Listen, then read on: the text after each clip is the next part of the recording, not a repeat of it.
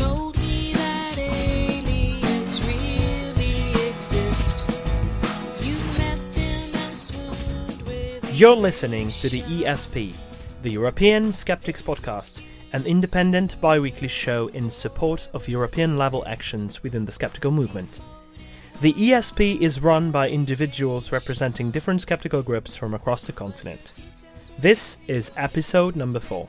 I'm your host, András Pintér, and joining me for the show are my co-hosts, Jelena Levin and Pontus Böckman. Sziasztok! Всем привет! Hejsan allihop! How are you guys? Very well, thank you. How are you? Yes, very good, thank you. Very well. A bit tiring this holiday season, but I hope you all survived the first section of this holiday season in that's one fine. piece. Yes, I'm enjoying it. Yeah. I'm enjoying it. No need for emergency health services, I hope? Not yet. No, luckily. Have you guys seen Edzard Ernst quoting some weird claims on his blog from collected from Homeopath? No. I think we could link put a link to the show notes. On his blog, he warned everyone to keep their Nux vomica, homeopathic remedy, at hand for detox purposes. Okay. That makes you of course. This is for a hangover. Feel. No. Yeah, I think, and also I think it's also used for other detox purposes. You know, the bullshit ones. Oh. Yeah. By the way, I think he really hit the nail in the head with that, because this time of the year is when all the bogus claims and those detoxification products are thrown at you, right? Yeah. So this Christmas time, of course, at Christmas time, what we do is eating ourselves to death. So nobody should forget it's all just nonsense, because no specification of toxins to get rid of are normally given.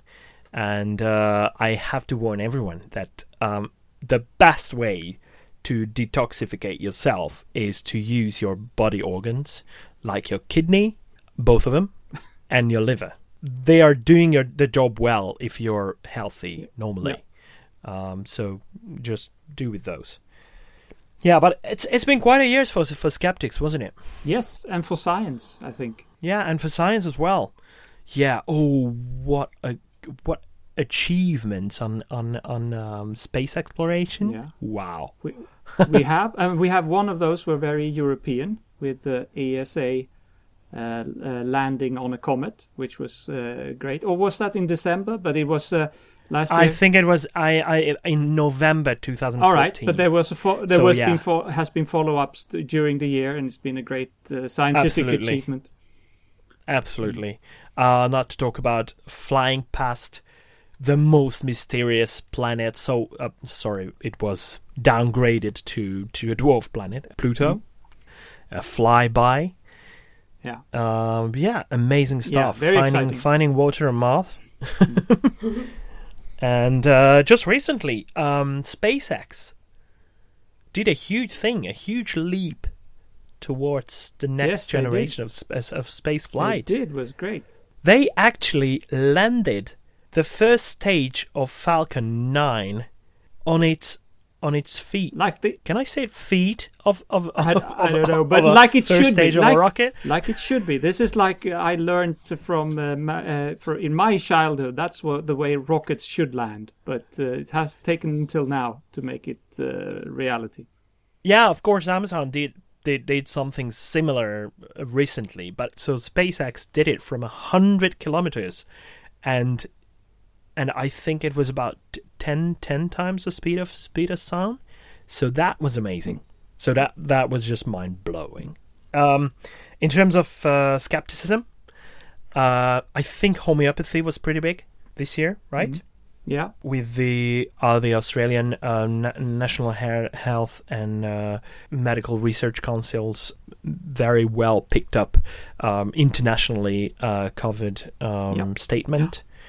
And it was picked up by all the world's national bodies of the same kind. Yes. or not all of them, but many of them, of course. So that was pretty big. And recently, the Good Thinking Society's achievement with the NHS, that they are reconsidering putting homeopathy on a blacklist. That would be a biggest milestone, yeah. Absolutely. So that is something to look forward to in the year 2016.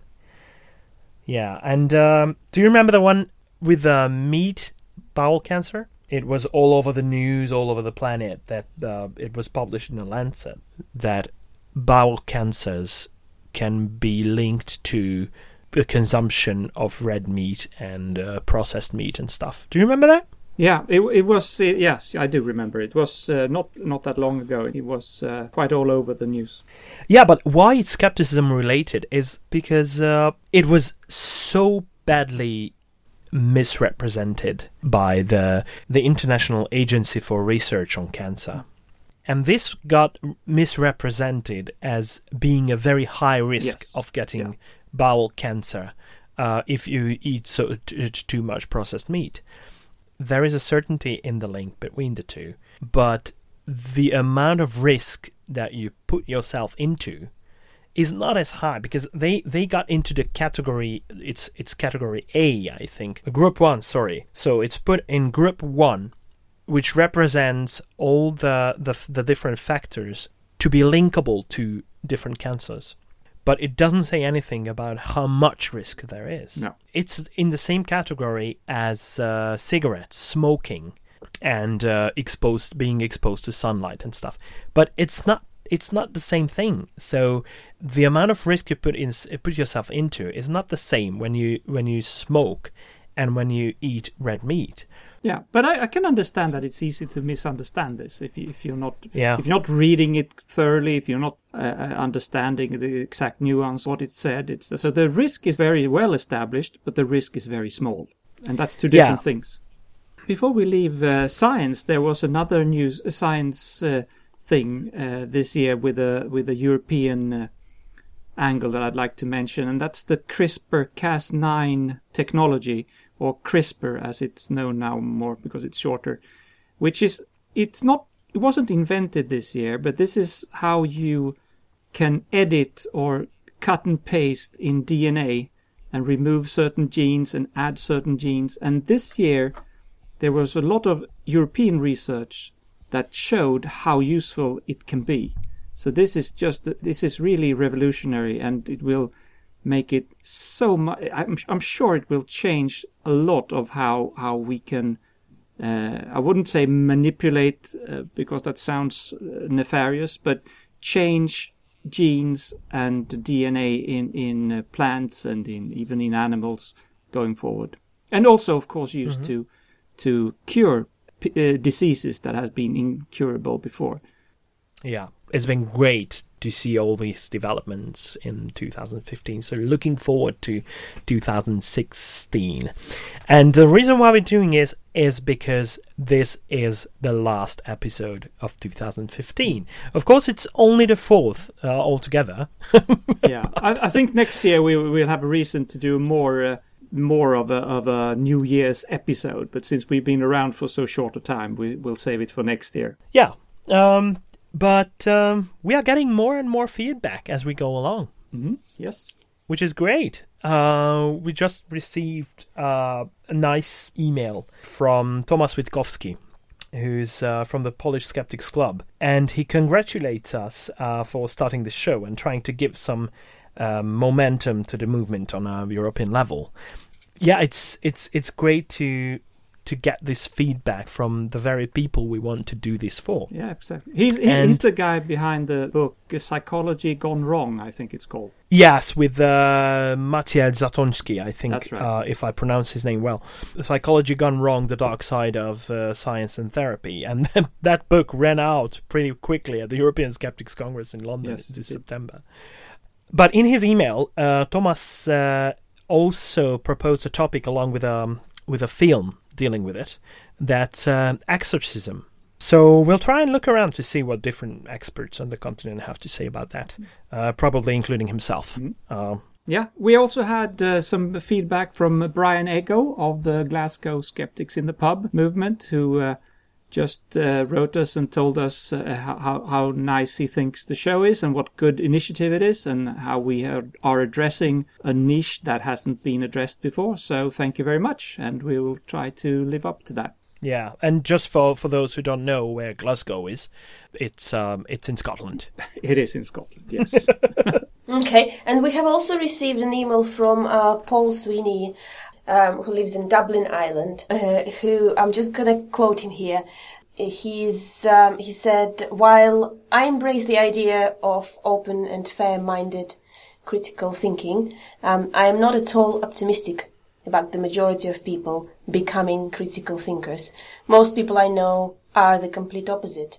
Narrow-minded, full of fallacious arguing, and worst of all, an inert attribute of jumping to conclusion with limited information.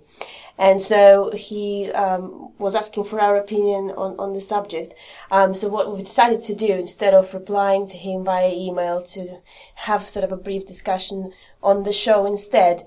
And I think it's pretty easy to slide down this, somewhat pessimistic path of saying, well, you can't really make people critical thinkers, and let's just not bother or whatever. But I think this is one of the biggest reasons why we started this podcast, to kind of promote the critical thinking, to get people interested and involved. And also, people do get inspired by sort of big names in our movement. And I think we shouldn't be discouraged. I think he's right in a way. I mean, we will never win this. There will always be people who believe in woo, who are easily misled, and there will always be frauds. But that doesn't mean we should give up. We that's why we're here. That's why we're needed, and we will always be needed. And I think I'm a helpless optimist about this stuff. The reason for that is I really believe, and I'm trying to use this word cautiously, but I really believe in education. Yeah. And I see many examples that education and child rearing in general can provide people with critical thinking skills. Our minds, our brains are not wired for critical thinking. We have to learn that. Applying critical thinking doesn't necessarily mean we are leading a life without values. And that is sometimes and very often absolutely mixed up.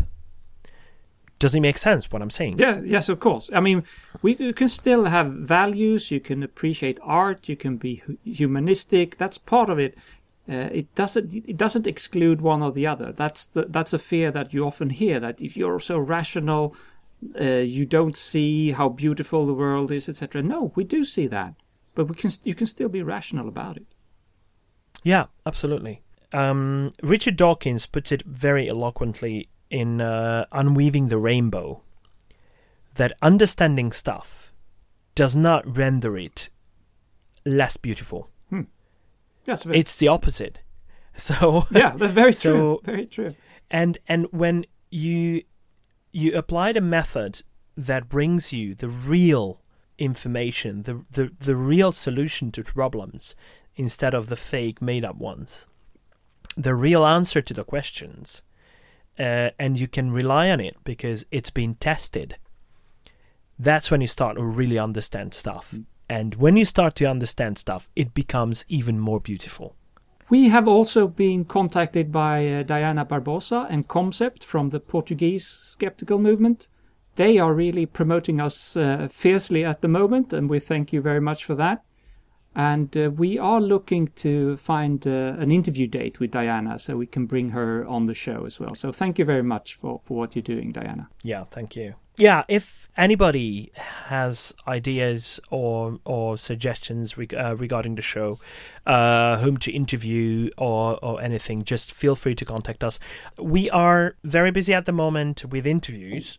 We have quite a lineup of people to be interviewed in the future, but that shouldn't stop you from making suggestions. If you know somebody who should be introduced to, all the European skeptics we can reach with the show.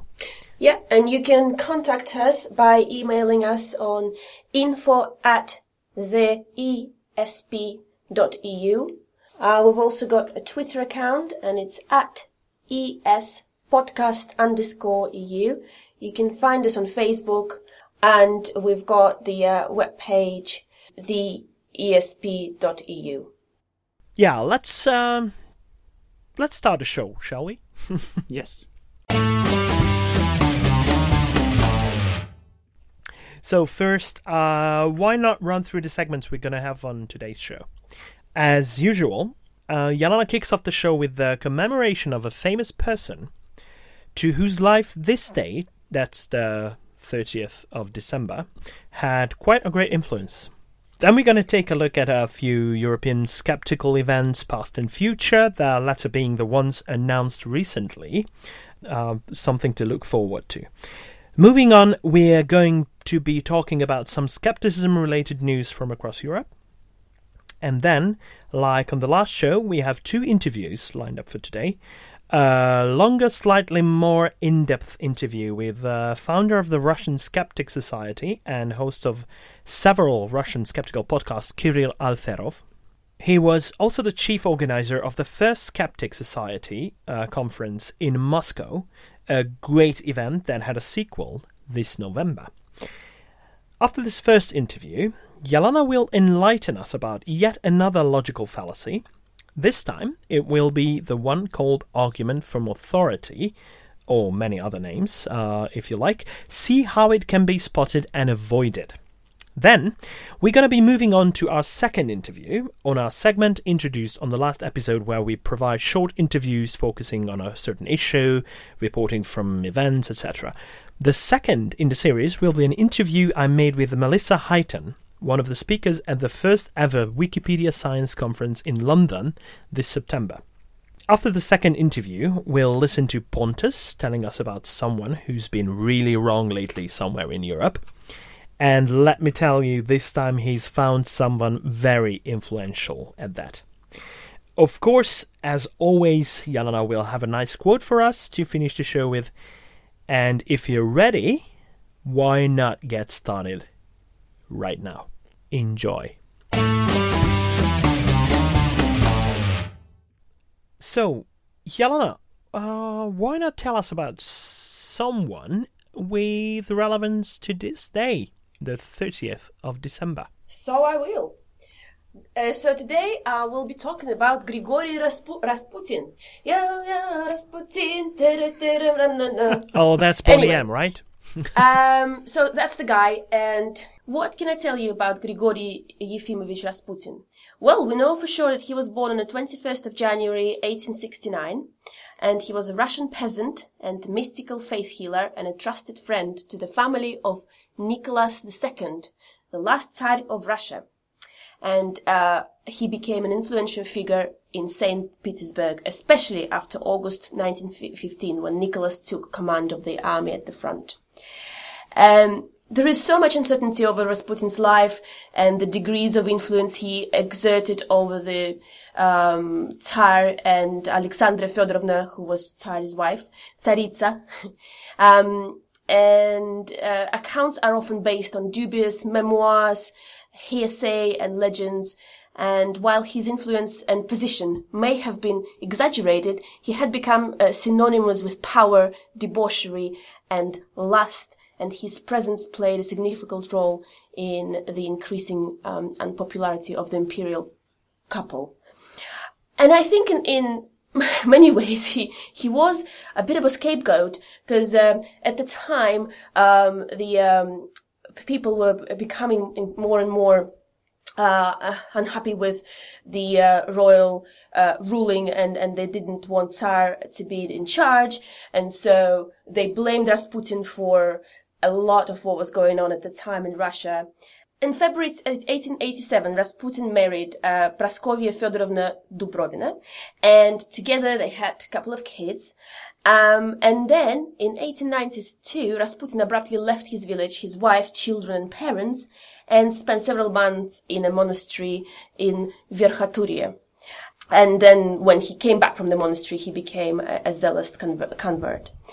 He claimed all sorts of things, and people said that he had healing powers, and he also claimed himself vision of Our Lady of Kazan, it's a saint, and said that she turned him towards the life of religious mystic.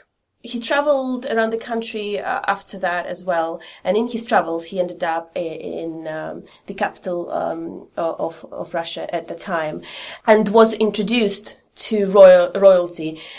So back in the day, the Russian sort of high society was very much into mystics, and so Rasputin was accepted with open arms by the Tsar family. So because he claimed he could heal, he had powers to heal, when Tsar's son became ill, Rasputin was called in to help heal the child. His name was Alexei. And the boy, apparently he received an injury which caused him painful bleeding, and it was not publicly known, but he had a hemophilia B, a disorder that was widespread among European royalty. And when the doctors could not supply a cure, the desperate Tsarina and Tsar looked for other help, and so Rasputin was said to possess the ability to heal through prayer, and was able to calm the parents and to give the boy some relief, in spite of the doctor's prediction that he would die. However, some skeptics would say at the time that all he did was stop the boy taking aspirin, because aspirin, as we know, is an anti-aggregant and had blood thinning properties, and so obviously that was the worst thing that the boy could take at the time. So by stopping him taking the drug, he inadvertently made him better. But obviously, for people outside, he seemed to be, he was seen to be a healer. So then his influence kind of increased over time on the royal couple, and because he received a certain privileges with the royal couple, he became more and more unpopular with the rest of the people, and eventually, unfortunately or fortunately, he actually was assassinated on the 30th of December 1916. Now, he's given a lot of predictions in his time. There were a lot of people who were saying, this is going to happen and that going to happen. And one of his predictions actually came true somewhat. And I think maybe it follows from his experience of the times and what he knew about the country and the structure and stuff. So he predicted that the Russian Empire will fall and it will be the last era for the Tsar to rule the country. And it was in fact true. And how ironic it is that Union of Soviet Socialist Republics, or USSR, commonly known as the Soviet Union, was actually formed on December the 30th, 1922 as well. So there's two, big things that happened on that day. Wow. Yeah. And we can say now that Rasputin's prediction became true. Grigory Rasputin, everybody. Yeah. Wow. Wasn't there also a lot of legend around how he was murdered? Oh, I seem to remember he was both shot and stabbed and drowned and still came back. He was, yeah. So I read a little bit about his death. He was shot a few times because first time when they shot him, he didn't die. And then he was beaten because they wanted to make sure that he definitely is dead. And then they drowned his body in the river, but then it floated. So yeah, it's okay. I have one question too. Yeah. Since I think everyone remembers the Boney M hit, Rasputin. Is it true or not true that he was a lover to the wife of the Tsar? Well, and so this is one of the speculations that isn't confirmed by, 100% confirmed. It's one of those that, Okay. he could have been or whatever. And I can see that going both ways because he spent a lot of time with her and she trusted him because obviously healed, in inverted comma, her son. And he became a very close advisor in the later days. So a take-home message, people. Even though Boney M is very entertaining, be skeptical about the lyrics. Sure. Yeah. let's move on to events, past and future, happening in Europe. Well, the first thing we have is from Portugal. The skeptics movement in Portugal, Concept, always have a celebration around the winter solstice. And this year they had it on the Saturday before, on the 19th of December, and they dedicated the session to Freemasonry, where they visited the Freemasonry Museum in Lisbon, and as I understand it, had a good time. In January, on the 16th of January, they will resume their normal skeptics in the pub, which normally are in Porto. So if you're in Portugal, look them up and join that. I'm sure it's great fun. Yeah, and if you want to join Chat Skeptics, there is a great opportunity coming up in May. That is the 13th Skepticon outside Prague in a small town called Przybram. I probably did a terrible job at pronouncing that, but please forgive me. That's organized by the Czech Skeptics Club Sisyphos. It'll take place between the 20th and 22nd of May 2016, with several public lectures given by well-known local skeptics. So it's just been announced recently, and if any of the listeners are in the vicinity at the time, feel free to drop in. It'll most likely be all in Czech, though, but we know from experience that these guys are happy to talk to you in English. So do not hesitate to contact them, and looking forward to what people are reporting from that event. And also, coming up in 2016, QED returns October 14, 15, 16, 2016, and it's back in Manchester, England, Mercury Piccadilly Hotel. An event we've been all waiting for, QED, Question, Explore, Discover. The tickets will be on sale shortly. I think it says on their website tickets will be going on sale in the new year. So hopefully January time. Please book early to avoid disappointment. There'll be a range of fantastic speakers. There'll be a gala dinner with some entertainment and a possibility and opportunity to meet great people, connect with free thinkers, skeptics, like-minded people. And I can't not mention, and I'm sure we have talked about it before, the fact that all of us met at QED, and we owe QED a lot, and it's a really brilliant event, and nothing can replace meeting people face to face. You know, just being there and listening to somebody speak on stage and exchange questions and ideas, it's brilliant. So highly recommended for your diary next year. Don't let anyone or anything stop you from being there. Absolutely, I'll be there for sure. Yeah. They actually at the moment arranged a special room rate for those who will attend QED, so we can all book nice and early. And if you go to their website qedcon.org, you'll be able to see some information that they already put up there alongside what you need to do in order to book special rates. And enjoy. Hope to see you there. Yes. Absolutely. Manchester, England, England. Do you remember that one? I do. I do! Yeah. Okay. Yeah, thanks very much, guys. Let's move on to some news items we have prepared for this week. Yes, there is a popular supplement called Vita Pro, which is sold in all the Scandinavian countries by a Norwegian company. But the Swedish newspaper Expressen had a very good expose regarding possible side effects and the marketing methods they're using on the 26th of December.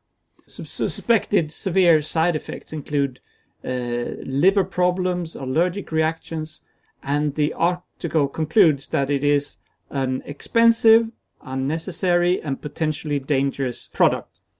This supplement apparently consists mostly of different fish products, or fish oils, vitamins, and extracts from several trees and plants. The paper has also scrutinized this company's marketing methods and found that not only are they making claims that are borderline to illegal, but also they are routinely paying for positive testimonies.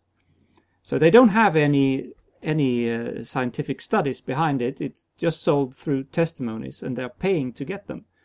Several celebrities have appeared in commercials under the slogan, "It works for me." And we all feel rather allergic against that phrase.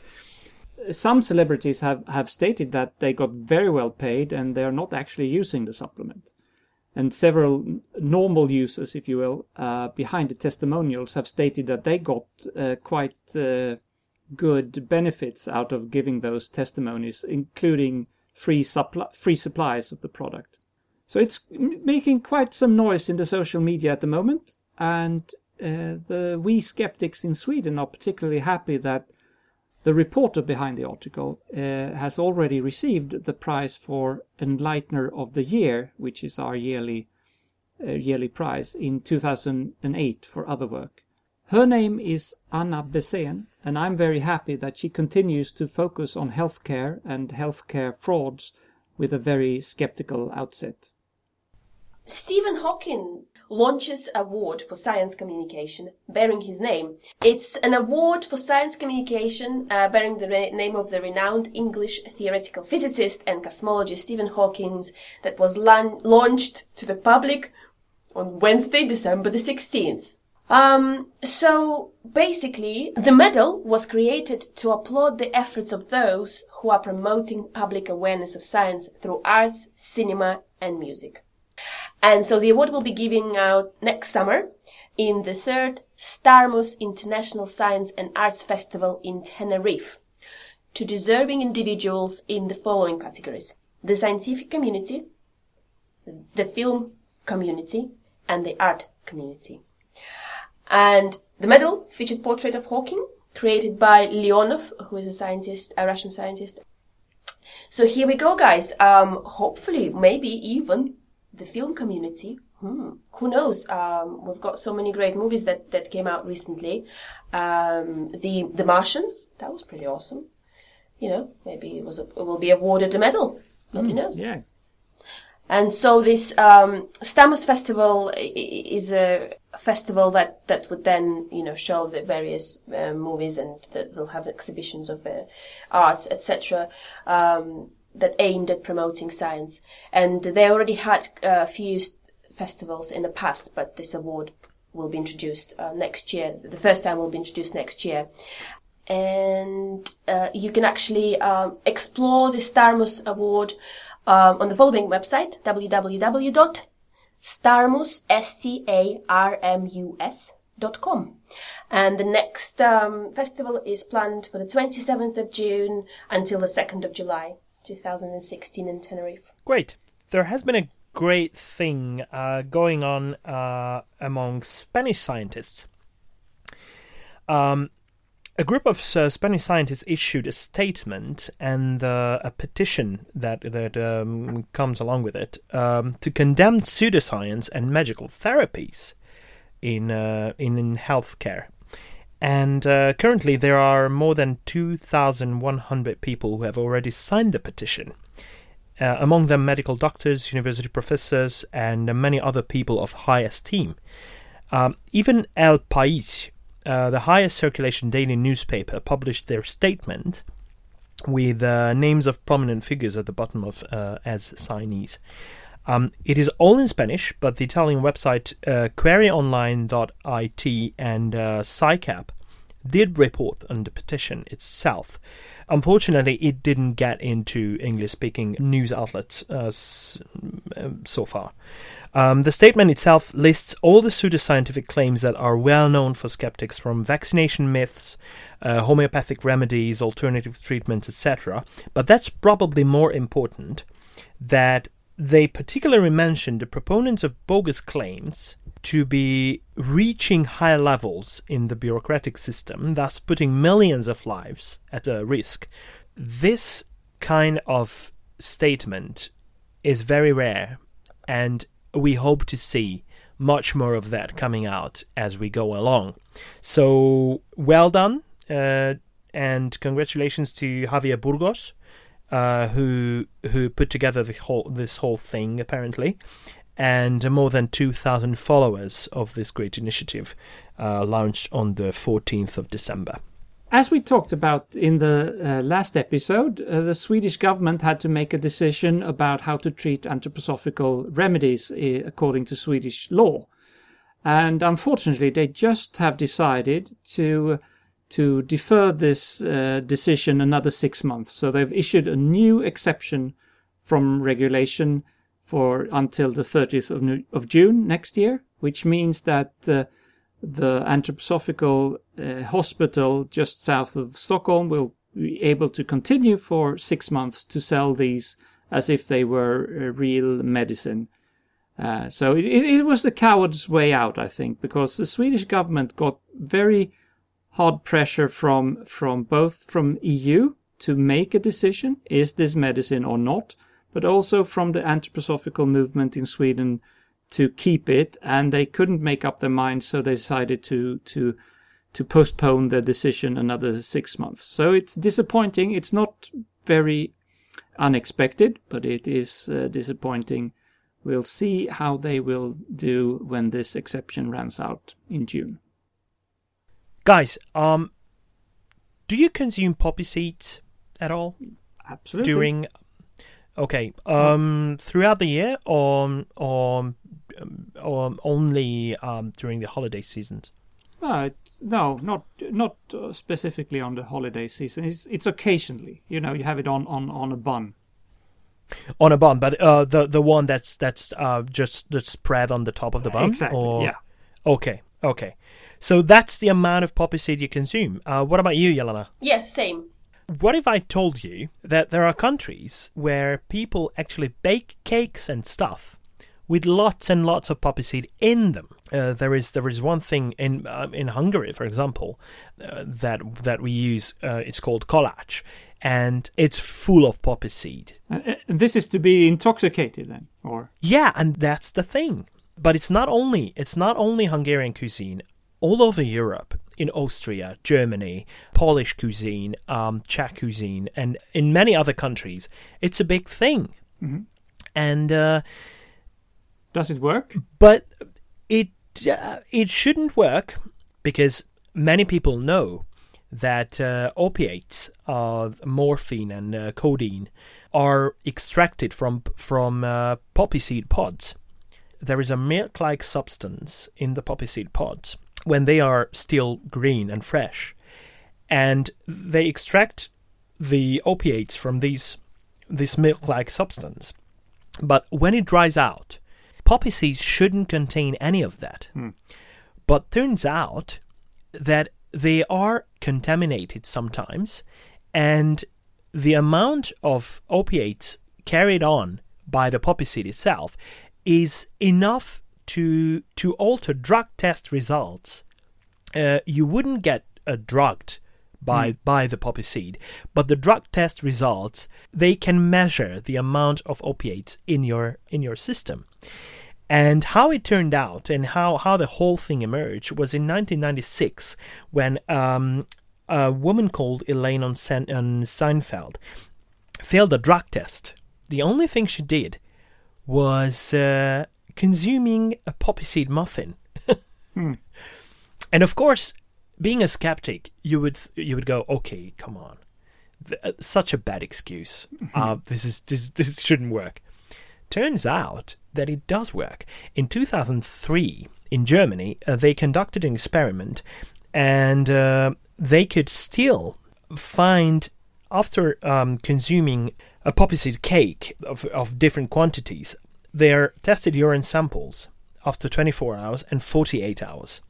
And for both tests, the positive outcome of the opium test was found, as much as 10 micrograms per milliliter. Even the Mythbusters, a show we all know, I would assume, tried that because it was quite a widely circulating claim, and they found the same thing.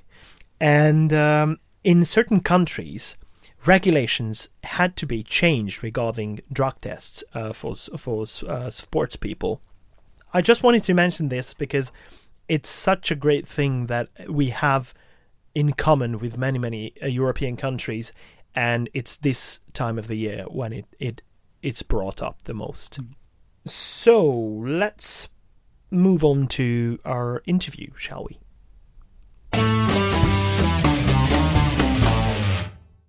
On every episode, we interview a person representing an organization or project, either from a certain European country or stretching across borders.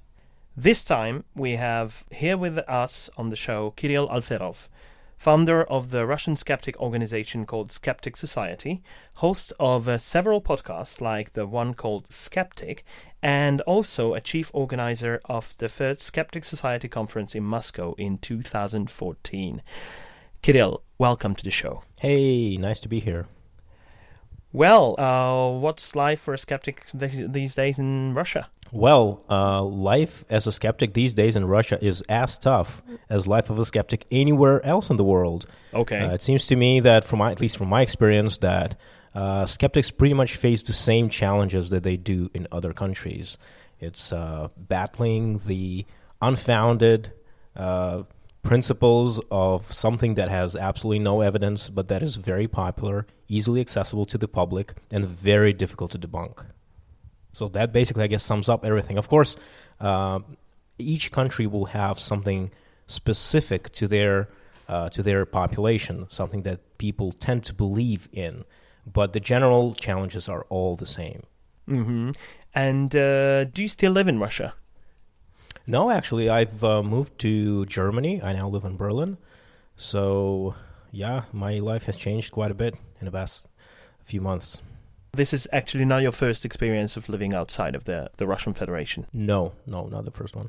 I lived for several years in the United States when I was a kid. But you were the one founding the Russian Skeptics organization called Skeptic Society, right? Who's running the organization now? Well, the key thing when forming an organization was that it's not contingent on just one person, that it's not just me. And so there are many people. First of all, the foundation of Skeptic Society was in starting meetings, regular meetups. That was something I considered to be very, very important. So that in starting Moscow, there would be a place every 2 weeks that skeptics would know they can come and find people who think the same, or maybe bring their friends who want to debate somebody. And so that was the key thing, to have regular meetings no matter what. And then many people started organizing meetings under the umbrella of Skeptic Society in other cities across Russia, Kazakhstan, Ukraine. So there are right now about, I think, more than 10 cities. I'm not following this actually anymore, like the amount of cities that have meetings. But last time I checked, it was like, I think, 11.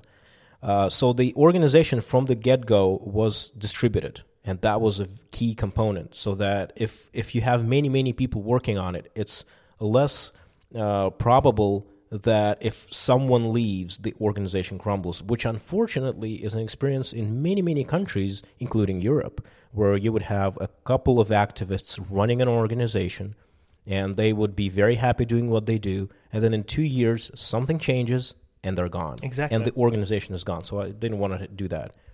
So to answer your question, right now several activists are running the organization who have taken the lead since I left. And right now there is a second conference of Skeptic Society that is run by guys who are now doing this after I've left. So I'm very happy that it took off. Oh, that sounds fantastic, yeah. So when you're starting up a new organization like that, you say it's important to have lots of people involved so that there's a lot of people who can drive the organization. How did you find the other people? Well, I think that this is actually one of the most difficult things. I didn't specifically search for anybody, right? I just started the meetings. I announced them on the social media, of course, and I just waited who would come. The first meeting, just one person came. But to me, this was wild success because I thought nobody would come, to be honest. And so, I was dressed in a shirt with a bow tie, and when for the first 2 hours nobody showed up, I felt like an idiot. But I still was very happy that I did it, because I could then say at least one skeptic was there, and it was me. But then another guy showed up, and it was really wonderful. And the next meeting, 12 more people came. And then once people started regularly attending, in about 2 months, I started saying, okay, does anybody want to do a podcast together, for example? And then people would naturally, somebody who's interested will naturally come up and say, yeah, I want to do that. Of course, the difficult thing is to find people who will be really driven by this. And I have to be honest that among the team of people who were with me from the start, only several, like 2 or 3 people, are really at it to this day. But of course, some other people have joined. But I guess that's something that I didn't specifically go and search for. I wanted people to come to me, so to speak. Yeah, you mentioned the role of social media in organizing the whole kind of movement in Russia. Is it still run on that basis, or it's more formal? Are you still communicating with them on a daily basis? Yeah, I mean, I guess not on a daily basis. I'm still communicating. And in fact, my position, as I said, is to try not to control them, but to say, okay, guys, now you're on your own. If you want a conference, do that. Do the conference. And they started doing it themselves. I'm not really involved in the conference. And that is a conscious decision. But to comment the social media stuff, it's actually very interesting. Now think about it. The United States has a pretty old skeptical movement compared to European ones, right? So we have a skeptical movement that started back in the 70s, where there were no computers, there was no social media, and people were just meeting up in their local bar or wherever, and they would talk to each other, and then they would go, and some famous people would get on TV. That was the way critical thinking was, developing as a movement. But nowadays we have social media, and although it can be very, very helpful, the problem that I see with it is that it can be also very detrimental to the movement, as people will tend to just sit in their social media, exchange comments, and never do anything. So although I consider social media to be very helpful, one of the reason why I decided to come up with regular meetups is so that we go outside the internet. Mm-hmm. Is that we don't just debate people in comments. We face them. Come to our meetings, and people would actually come and would talk face to face. And that is very, very valuable. Whenever you go to a skeptical group on the social media, people there are very ready to put forward arguments. But the problem is that very often people read materials and they consider themselves to be debate experts. Because, hey, I've read Carl Sagan. I read everything. I've watched everything. So bring it on. I can do this.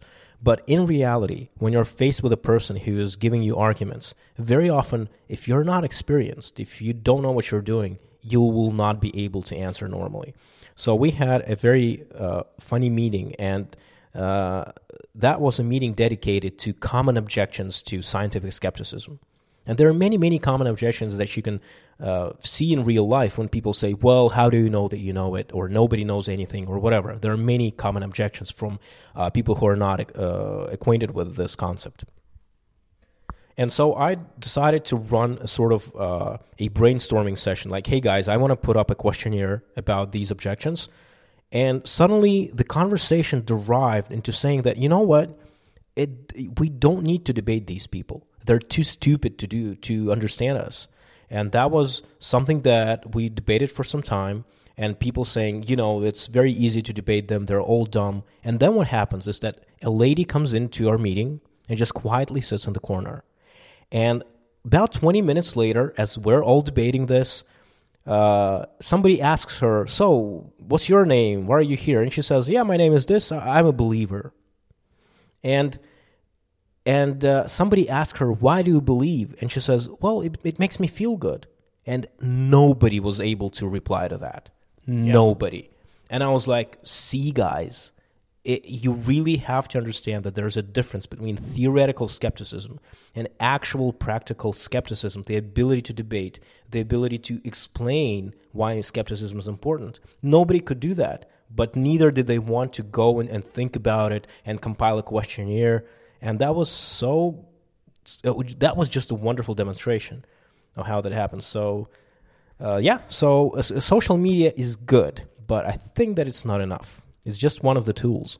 You mentioned the skeptic movement in the USA starting in the 70s. One of the first great people among them was Carl Sagan. What about Russia? I'm from Hungary, and even on the first show, Gabor talked about how it all started, because with the political changes in the beginning of the 90s, came a new era of open approach to everything, every new idea, and this new age phenomena as well.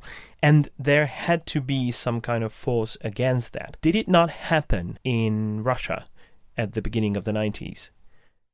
Yeah, that's a very typical narrative when describing what happened. Although I have to tell you that I don't really buy it. So in the beginning of the 90s, it is common to say that with the free market, many ideas began to flow and many new age people began to surface. And I think this is partially true. Of course, there is a certain grain of truth to that. But if when I studied many of these gurus of new age and their story, they actually started in the 80s even. So I'm not exactly sure if this is the only aspect here. And as a fact, I know that common people would normally go to healers anyway. So perhaps there were no big names. There were no megastars of parapsychology. But there were mini-stars all over USSR as well. And this is very well documented. Even on the government level, there were known parapsychologists that would heal the leaders. So I guess that it's only about the megastars, and it's important to note that the megastar era was kind of short, whereas in United States we had Uri Geller starting 80s, 70s, and he was a megastar, right? He has influenced many people, including actually many magicians. Yeah. There was a very short period of time, like the 90s, maybe the 90s, I guess, and then with the coming of the internet to everyday life, all these gurus became smaller, and we again see the resurgence of local New Age healers, New Age like lecturers, and right now on TV you generally don't see any big stars anymore. So that would be my take on it. Okay, and how did you personally get involved in the skeptic movement? Well, I never meant to get involved, to be honest. I grew up in a family that was actually believing in a New Age movement, in a certain New Age movement, which is actually not that popular anymore, but which was very big in the 90s. And we also were kind of religious. I'm saying kind of, like not too orthodox, but religion was always there as well. And that was because the New Age movement itself was somehow saying that, yeah, religion also matters. That's what many New Age theories do. They say they take in everything they can. And so I was then in that situation, and that was a period of my life where, for example, I would not go to doctors. I would have certain health issues, thankfully not very serious, but health issues that would kind of degrade the quality of my life.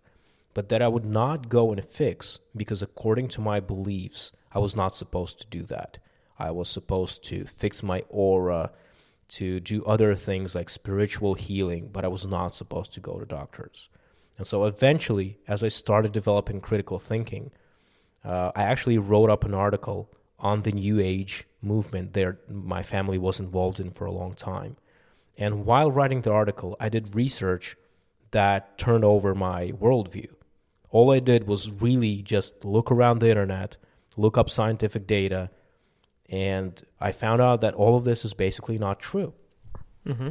And this was really a critical moment in my life, because I never when I started writing the article, I was meaning to just point out some of the little things that I did not agree. And when I started doing the research, I found out that basically most of it is a lie. And then while doing research through the course of several months, I learned a lot about the world of parapsychology, about critical thinking. And by the end of the year, I was like, wait a minute, I know so much about this. I want to put this to some use. And I started looking at the Russian internet, and I saw that there was almost no systematic reviews of anything Russian related, like Russian New Age movements or gurus that operate in Russia. And I started writing up articles, research articles. And that's when I set up a website with those articles, and then I decided to start up meetings. So definitely at this point in time, there were some skeptical projects, but I'm not aware of any projects that actually created meetups or something like that. And when you started this, when was it exactly? Which year are we talking about? It's 2013. Okay. So March of 2013 was the first meeting. So the change, the swift from one side to the other was a gradual change for you. But is that when it really ended, that process in 2013? Yeah, actually, I do have a date, which I usually don't disclose because this is a very personal date for me. It's just a date. Okay. But there is a date at which point in time I became an atheist. Because even after I went through saying that, okay, New Age is not correct, even Christianity is not correct, I still had some deistic ideas of some sort. And then watching Atheist Experience, I remember this date exactly. I remember this moment when I was listening to a particular argument. And although that argument never meant anything to me, it was at that point that I thought, that's it. I'm an atheist. I don't believe. That was like the last drop of my faith in anything without supporting evidence. And then there were, it was followed by 2-3 weeks of both joy and terror, because if most of your adult life you believe that you have a soul that does not die, then you have pretty like complicated situation there. You understand suddenly that you will die. And that's something that some believers need to cope with. Is there a social aspect of this as well? Because if you must feel rather alone then. If you're surrounded by family and friends and they all have a certain belief and you are suddenly out of that, wouldn't you make you feel very lonely? Not really. So first of all, the reason why I became more critical was because I stopped living with my family and I was able to think for myself. And actually one of the motivations to start a Skeptic Society was because I figured that out basically by myself, but also reading materials on the internet and, getting some opinions of people who think similarly. And so I wanted to do that for other people as well. So, Kirill, you did mention earlier that when you started the podcast and the Skeptic Society, you did some writings and articles on various subjects. And one of the things you wrote about was the Nina Kulagina case. Would you tell us briefly about this, because it became somewhat of a phenomenon in Russia? Yeah, actually, this, I guess, is one of the biggest wins that we managed to have, because Nina Kulagina is popular not only in Russia, but outside of Russia as well. James Randi actually took part in debunking her. There are several videos available on YouTube where he shows that, obviously taken from the original TV programs. And Nina Kulagina is interesting in that it is said that her phenomenon is supported by actual scientists. And you go to the Wikipedia pages of those scientists, and it's very, very reliable, right? These guys look very reliable. They have actual published papers. They're big scientists. And they say that they support Kulagina, that they have tested her. They made controlled experiments and have shown that her telekinesis and other powers could not be explained by the physics that they know. And this is a very powerful claim. It is. I think it is not the videos that make Nina Kulagina case so special, but the claims from scientists. And of course, USSR, to many people, especially in the West, is a very closed country, mysterious, and definitely very scientific, at least in the minds of people. And when Soviet scientists say that they've tested a parapsychology person and their tests came out positive, well, that's there you go. There's a megastar for you.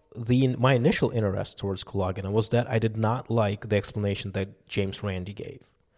What he did was show how she could have done it. But his methods employed magician's methods. And my question was always, how would she know? Because if we're talking about an invisible thread, which was what Randy was showing on the video, you have to learn and to know how to handle the magician's thread. It's not as simple. It's actually very complicated. And there were many, many generations of magicians and their thinking that went into developing the techniques with working with the invisible thread. And I just did not believe that Kulagina could do that. Nevertheless, I did sort of start researching her. I did go through a lot of materials, and I found out that actually all the claims that the scientists have made were dubious at best. For the listeners, could you please explain what the claims were that she could do? Yes, that's a very good question. So let's go through them. So one of the most popular claims for Kulagina was that she could move objects with her mind, telekinesis. You would typically see her moving smaller objects, definitely not magnetic in nature, that's important, but some magnetic as well. Then she was claimed to be able to burn your skin just by touching it. She could leave a mark on your skin. Then she could read signs without seeing them.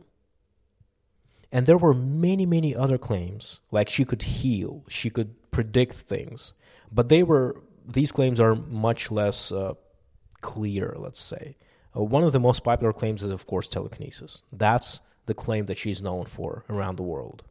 Are you writing in English? So I actually wrote up material on Kulagina in English, and I guess that most of the material that I do plan to write on skepticism will probably be in English, because now I don't want to limit it to Russian audience.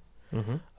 But when it comes to Kulagina, I really wanted it to be in English, because this is not just Russian skeptics' win; it's international skeptics' win. So let me tell you what happened later on. So remember, I told you that I was not happy with James Randi demonstration. It did show one thing, that it could be done without magic. That's what basically he's shown. He was not claiming this is how she did it. He just said it could be done this way, and you see the result is the same. But I was always sort of saying, no, but I mean, how could she know? Is this how she done? And so then after we ran this article on Kulagina, we actually had a week of telekinesis.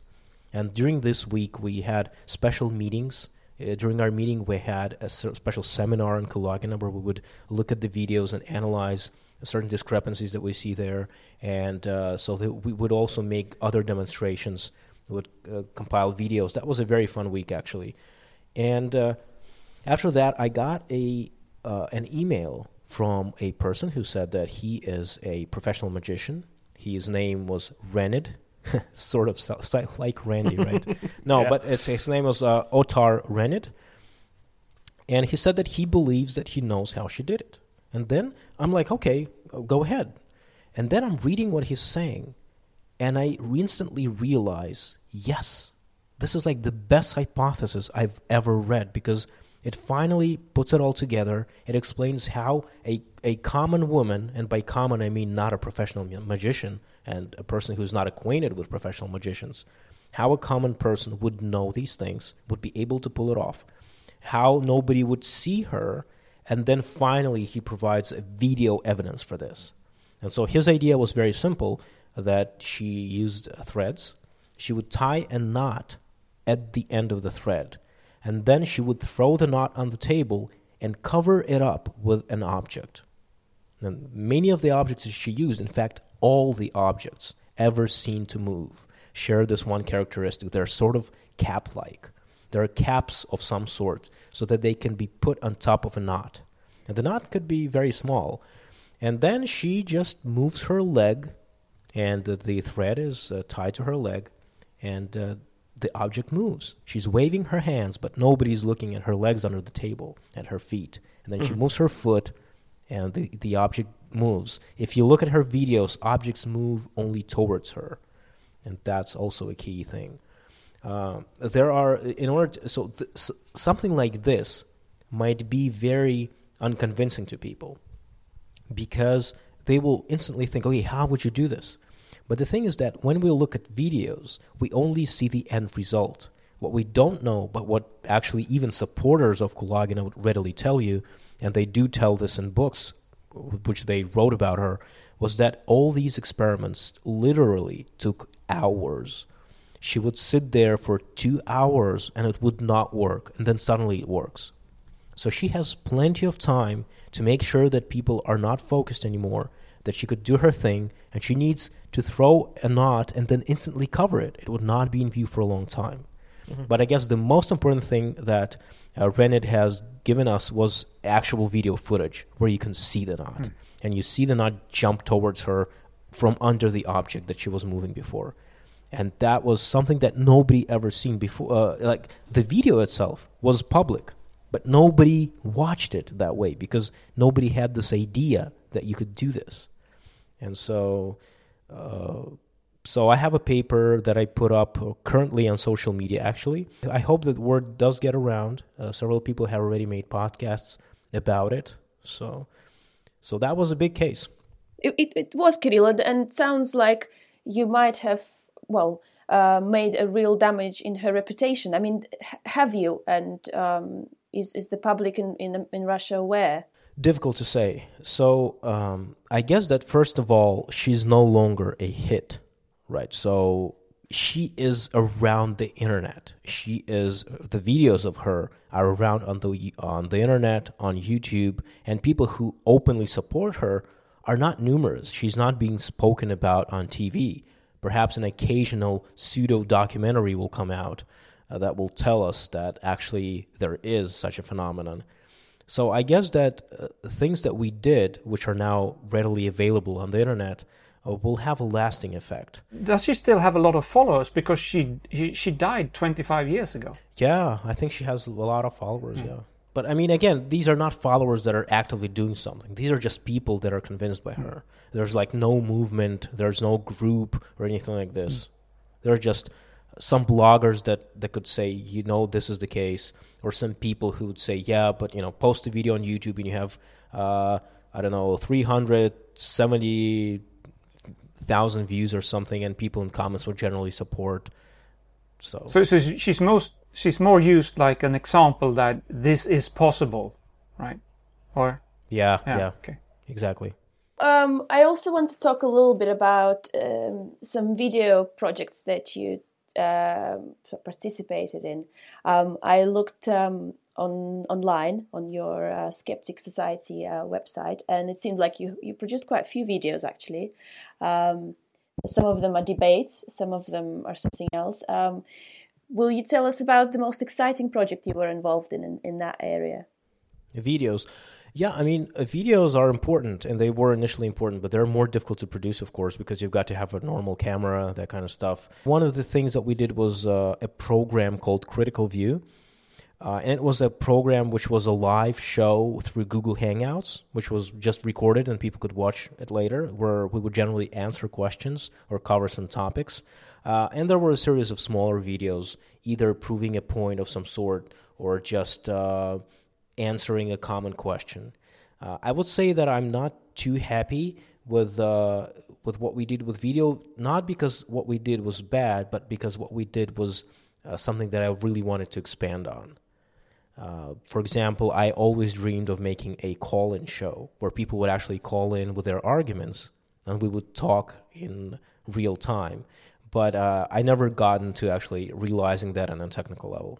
And what future plans do you have, and where can people follow your work? Yeah, this is a very tough question because right now I'm at the crossroads. So I'm not doing much of Skeptic Society in Russia anymore, and it's very difficult for me to do, and I'm unlikely to be highly involved because it's very difficult to be highly involved when you're not living there anymore. On the other hand, of course, I do have a lot of skeptical experience to this day. So I'm actually thinking about how to use that, and I haven't decided anything yet. So I guess that right now I can't give you any locations, at least not for the English-speaking audience, where I can show anything yet. Are you in contact with any of the local skeptic groups in Germany yet? I know you've only moved recently. Yeah, I actually tried doing that. Of course, the language would be a barrier here. I'm planning to start learning German very soon.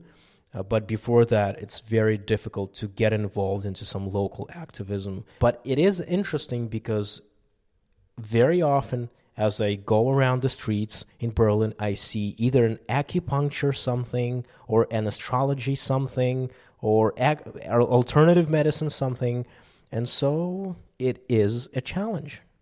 What advice would you give to people who are kind of on the fence and sort of skeptically minded, but don't know where and how to get involved? Well, my advice would be to get involved on the local level, actually, because the local level is where actual living people are concerned. You know, if you have an ability to set up a meeting in your town, do that. And if you want to grow later on, that's no problem. You'll be able to do that probably. But if you start small, there's first of all a bigger chance that you'll succeed. And second of all, there's a bigger chance that you will see the fruits of your labor very quickly. And when, after doing several episodes of the podcasts, we got an email from a lady who said that listening to our podcast, along with other materials, but listening to our podcast as well, she decided to leave a new age group. That was such a profound feeling. And so I think that helping out locally would be the best thing to start. And then once you've established some sort of base locally, you can grow if you want. But these small local projects are important. And if you go to a smaller city and you know that there's a skeptical group, this is big help. And what do you think of the large-scale things? Because as we all know, there is the European Council of Skeptical Organizations that is trying to facilitate communication between these larger-scale organizations. So where do you see the role of such an organization in the future? Large-scale operations are not that difficult. That would be my comment on it. It's not that difficult. Running a conference is not that difficult. You will be surprised at how big things you can do if you simply set your mind to it. So I think that large-scale things are possible, and especially if you already have some organizational experience in doing some local stuff, you can do it. Now, the only problem, I would guess, with large-scale operations is that going into it, you have to be very conscious that right now you're in the public eye. And let's say that if you're running a large-scale operation, like a skeptical group, a conference that you announce to be annual, you want to make sure that you are going to do that you're able to do that, they have the resources, and that you will not back up in like a year. And everybody will say, oh, remember those skeptics, they're already closed. So I would say that running a large-scale operation, a large-scale group simply has more responsibility on you. Some things that you do understand as soon as you go into activism of any sort is that it's pretty rough out there. You have to really know what you're doing. You have to really be focused. And I think that one of the mistakes that anybody can make going into some sort of activism is to underestimate the difficulty and the focus that it takes. So although I absolutely encourage everybody to participate, we live in a world that does not have too many skeptics yet. So if you want to participate, do that. But it's only about if you're doing something large scale or you have the ambition to do it. I just think that people have to take it very seriously. Yes, I think we agree. Yeah, Absolutely. Well, I think this wraps up our interview with Kirill Alferov. Thank you very much for coming on the show. Thank you for having me. thank you. Thank you.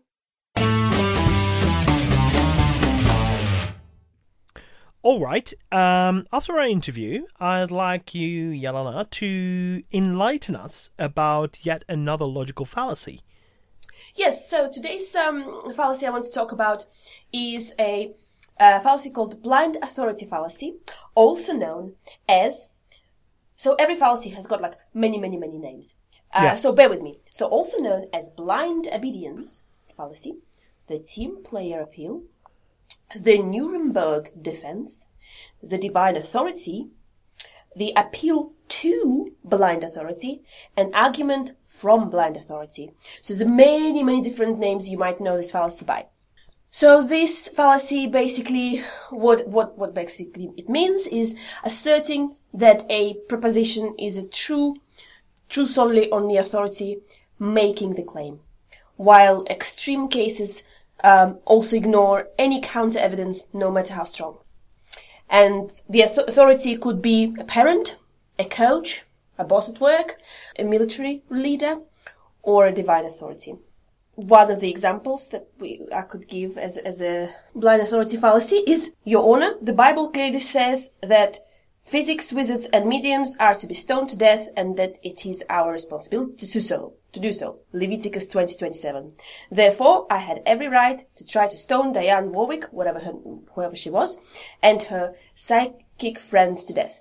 And this kind of thing would go on quite a lot during the Inquisition time, obviously, when people were quoting the Bible and burning people for no reason. And I mean, I guess we don't have to go as far back as 15th century. There's a lot of blind authority fallacies going on right now, with some of the world leaders proposing the most ridiculous things, and people following them only because they have this position of authority. Yeah. It's an interesting one, because it's something that we skeptics very often get accused of. That people are saying, just because you heard Richard Dawkins saying it, you blindly believe in everything he says. And that's, of course, not true at all. Which is not true, yeah. No, it's not true. He's wrong about a lot of things, and I'm not afraid to say he is. And also, when we appeal to, or say, okay, but scientists so-and-so, they say this and this. Say, okay, but we don't believe it because just one scientist say it. That would be appealing to authority. But if we appeal to the consensus, if like 97% of all scientists say it is in a certain way, then we, for now at least, assume that they are correct. I think this is a kind of an appeal that are used very widely by media.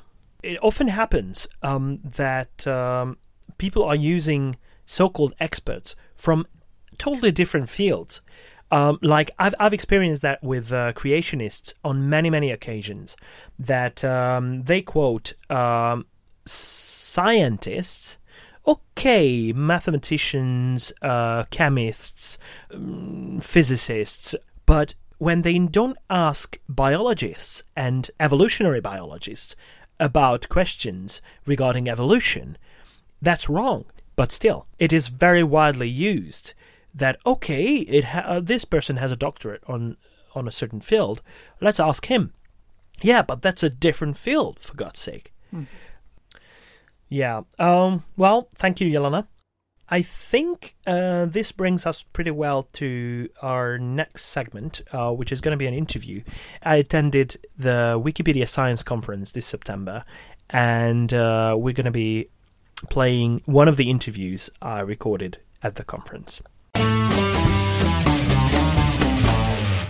Hello, this is András Pintér from the Hungarian Skeptic Society and a member of Guerrilla Skepticism on Wikipedia, reporting from Wikipedia Science Conference, which is a great conference, and here with me is Melissa Heighton from the University of Edinburgh. You just gave a talk today titled Changing the Ways the Stories Are Told. One wouldn't guess it, but it was mostly about the involvement of women in science and Wikipedia editing. So welcome. And first of all, I'd like you to say something about yourself, the work that you do, and how you came about dealing with women in science. Thank you. I'm Director of IT at Edinburgh University, and my interest in Wikipedia actually came from having organised a Women in Science editathon a few years ago when I worked at Oxford University, and I enjoyed it so much and learned so many new skills that until that moment I think I knew that people were allowed to edit Wikipedia, but I didn't know how to get started. So having an organised editathon with people, with friends and colleagues, and a topic to help us get started meant that I shifted from never having edited to having edited and being able to point to something that I had contributed. And this was a very important shift for me and my skills. And now what I like to do is to make sure that as many other women as possible can also have that experience, and I am able to, in my role at the universities, organise Women in Science editathons for my staff and for the students and the researchers nearby, so that they can all learn to get started at editing Wikipedia. That sounds great, but you shocked the audience with some very interesting figures, some of which are really surprising. Yes, it's true, and I think it should be a matter of concern that although Wikipedia is a wonderful place, and it's all about open knowledge and sharing knowledge, and it's about disrupting all of the traditional models as to who owns knowledge and where it comes from and who can have access to it.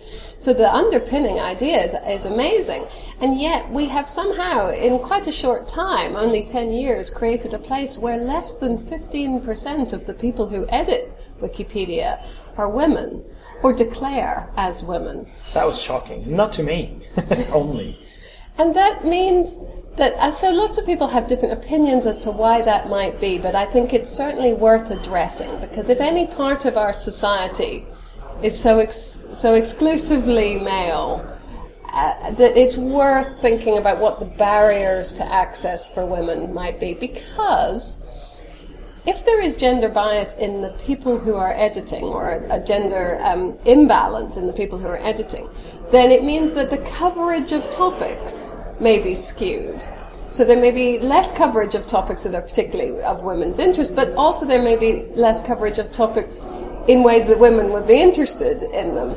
Or it may just become biased reporting of topics. And the technology absolutely allows us all to edit. So it's not the technology that's stopping people from doing this, from women from taking part. And it's not that women don't love knowledge. It's not that women don't love science, or editing, or writing, or arguing about things. So this is what interests me, is to think about what are the structural issues that make the editing spaces of Wikipedia a place that women don't want to spend time and don't want to return to repeatedly.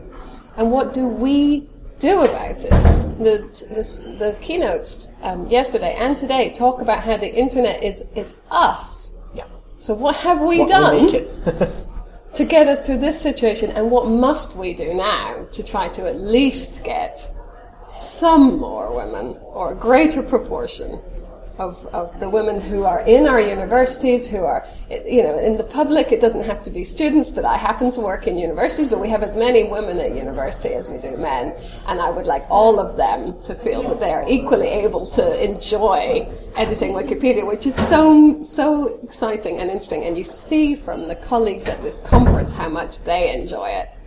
Yeah, but you don't only wish that there were much more women involved.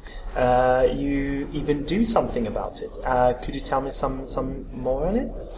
So, thinking about the kind of things that we can do to introduce more women to editing Wikipedia, one of the ways that we do this is we organise social events, or editathons, around a topic that will attract some people into the room, where they can get started. And Women in Science, or the completing of articles and biographies about women scientists from the past, or current women scientists, or the history of medicine, gets people into the room, gets women into the room, not exclusively women. The editathons are open to anybody, but you can attract a group of women who will spend a very nice afternoon together learning how to edit Wikipedia, I do this in the hope that they will then go on and edit Wikipedia in a range of topics. They are usually novice editors. They may be very tech savvy, so a lot of them have good internet skills and good library, they might have a library background, but have never seen Wikipedia as a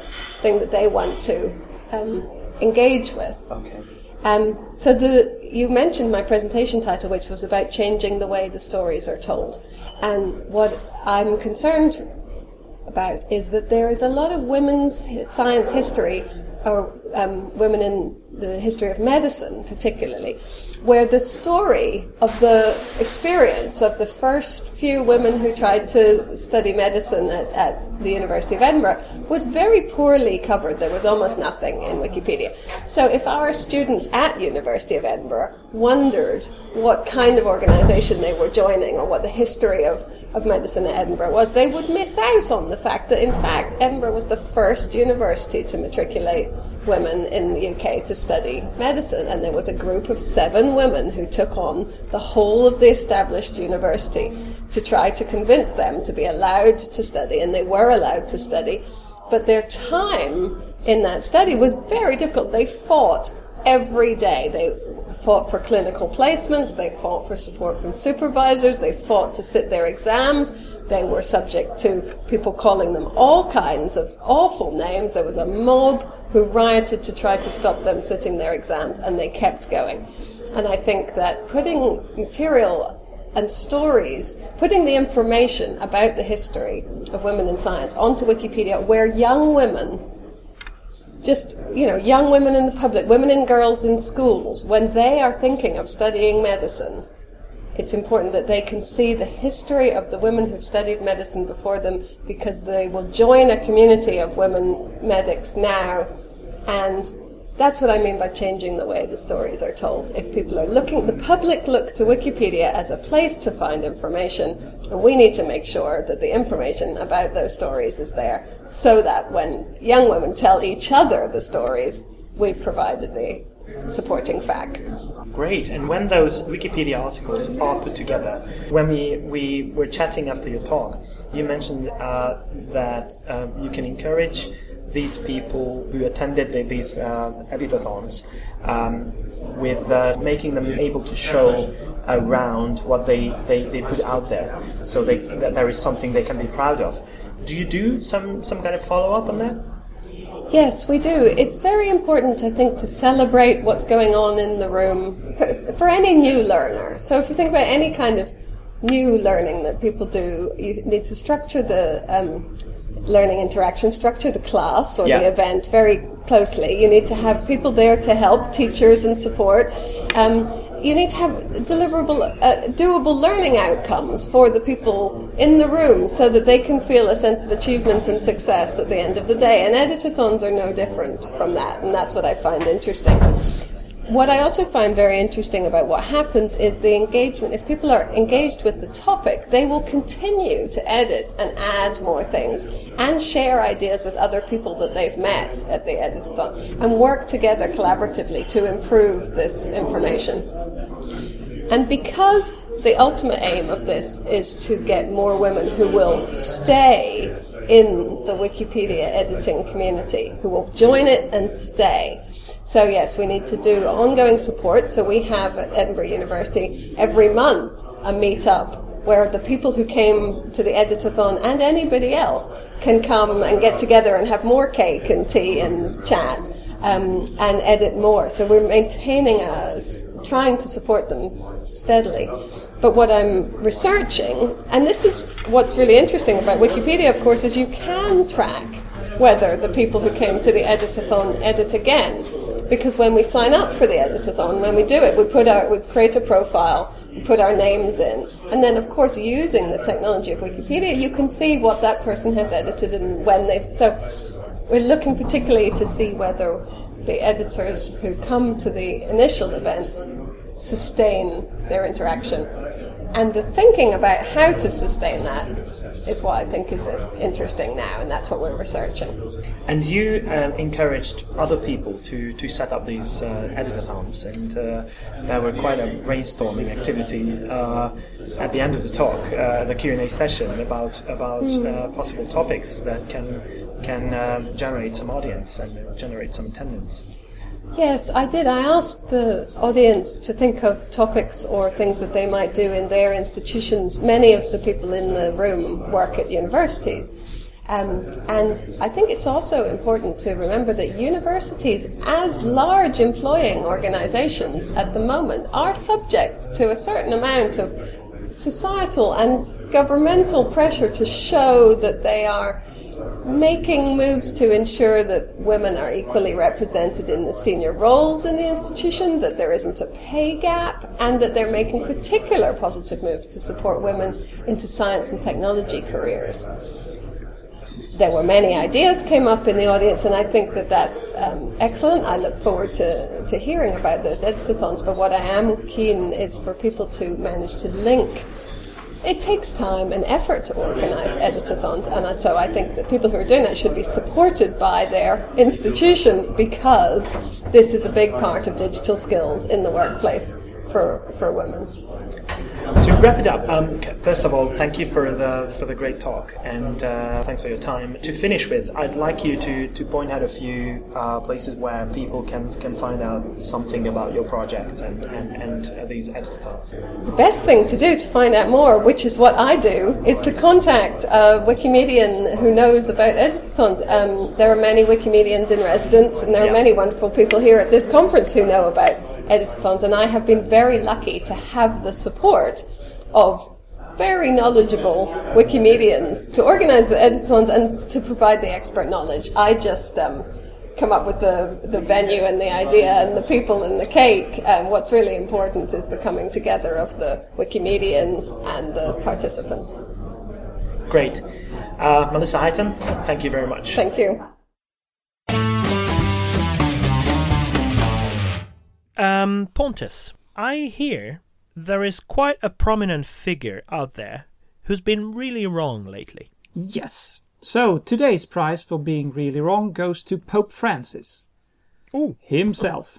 So the background is that the Vatican recently announced that Mother Teresa is to be canonized on the 4th of September next year. That means she's going to be counted as an official saint.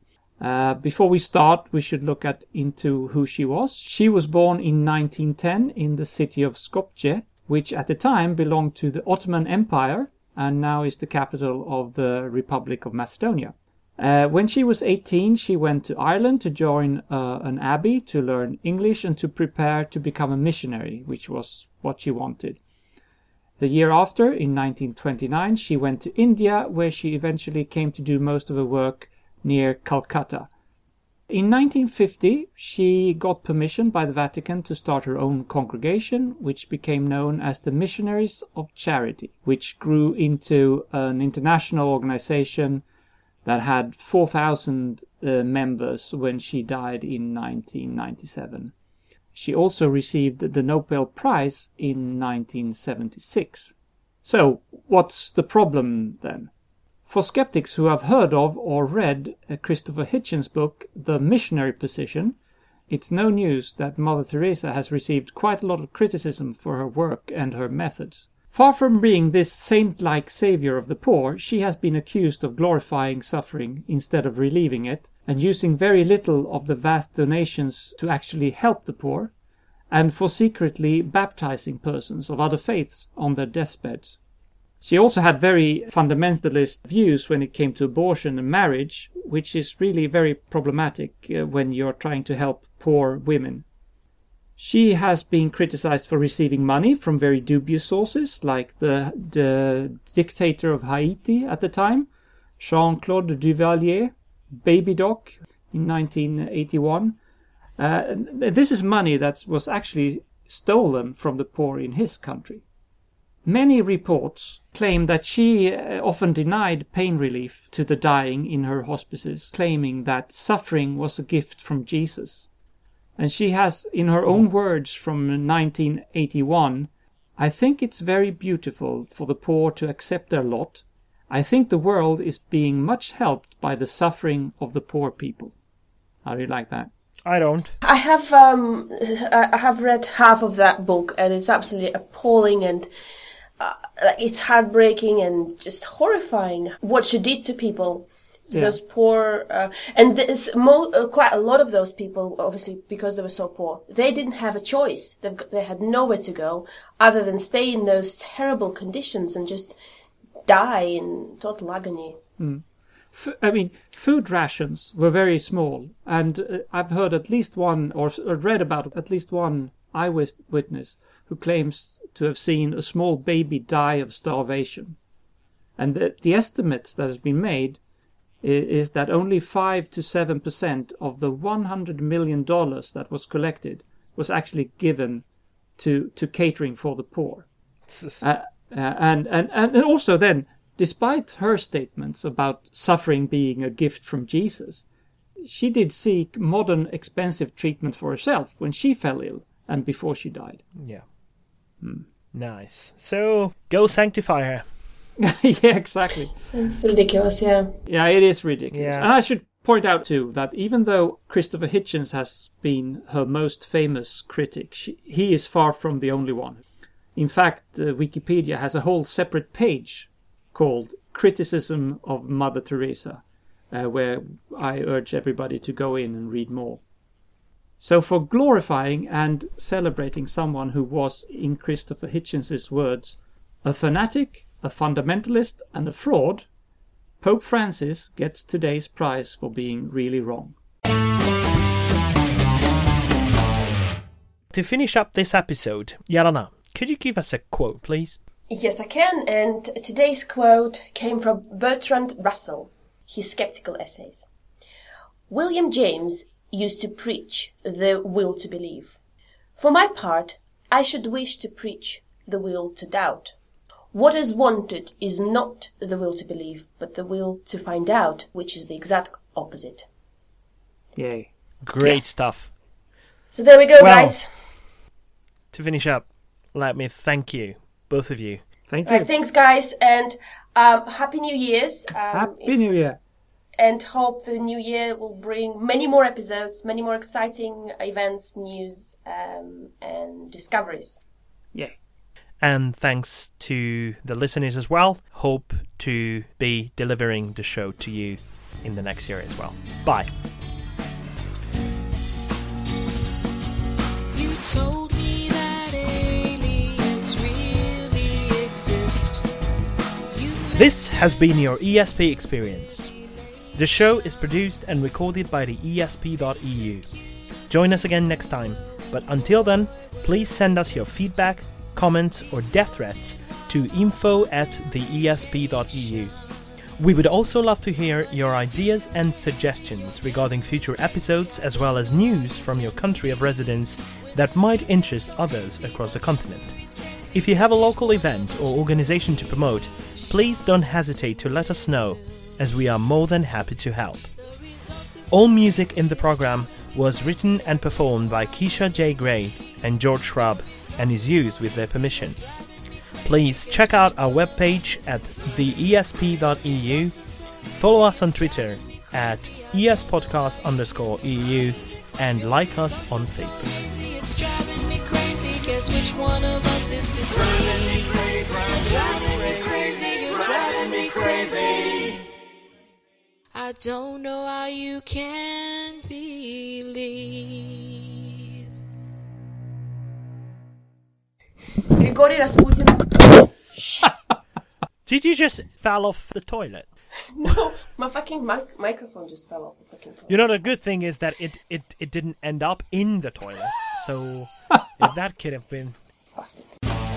Okay, so, yes, Stephen Hawking launches lunch. Lunch. He had lunch once. That's I good. wonder what he has. You have to pronounce it right. It's launch, not lunch. Lord! Launch. No, we're not here! Launched on the 14th of December. Ha! Launched.